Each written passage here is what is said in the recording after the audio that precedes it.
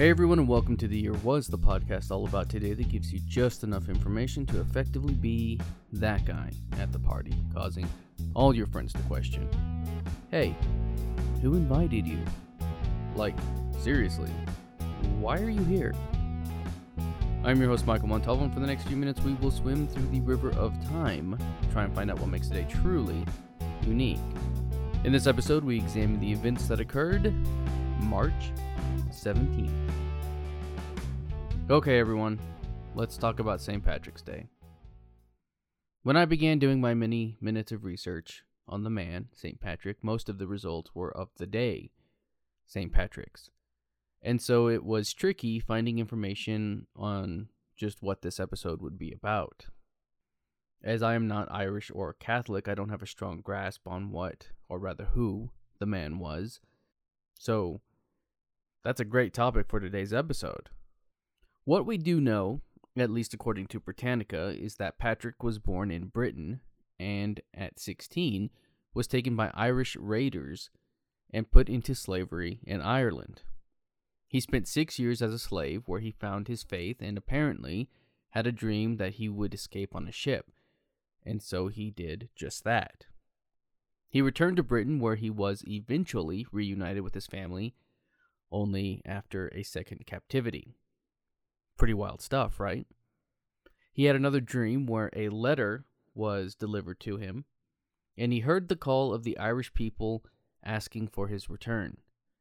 It took some time, but eventually he put his faith in God and went back to Ireland, where he lived in constant fear of being martyred.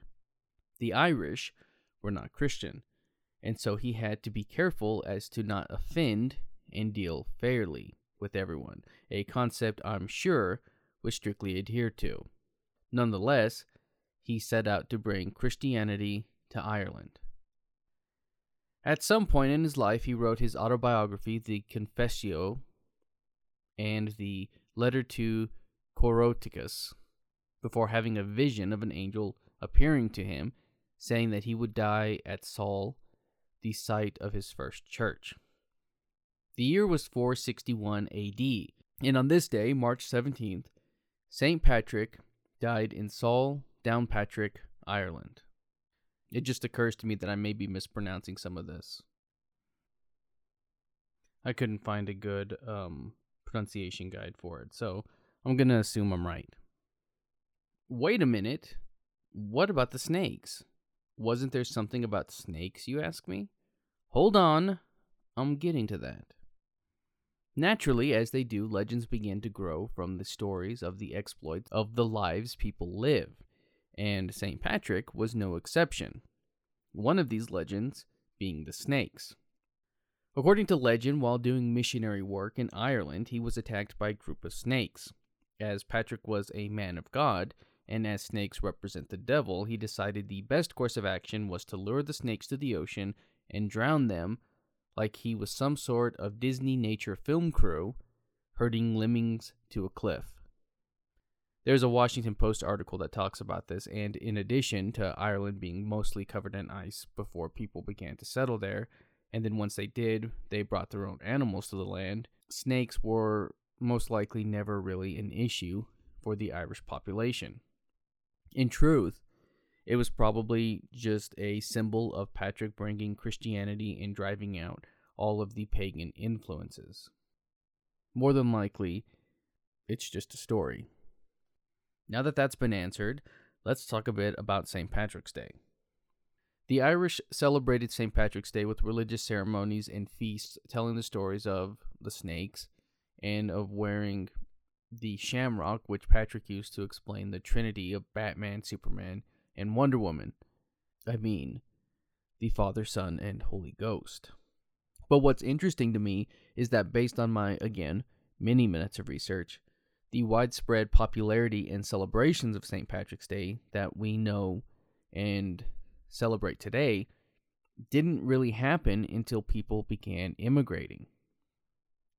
It was places like the United States that transformed it into a celebration of all things Irish. The first St. Patrick's Day parade took place in St. Augustine, Florida.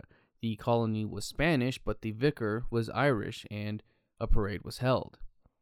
North America saw a rise of these celebrations because of immigrants coming to the country, and it saw cities with large Irish communities and influence, such as Boston, begin to hold their own parades.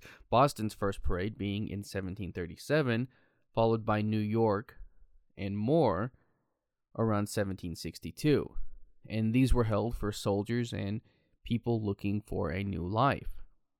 It was also through these celebrations that people began to find a voice. American Irish were, and in many cases still are, portrayed as violent drunks, but the celebrations allowed them to celebrate their heritage.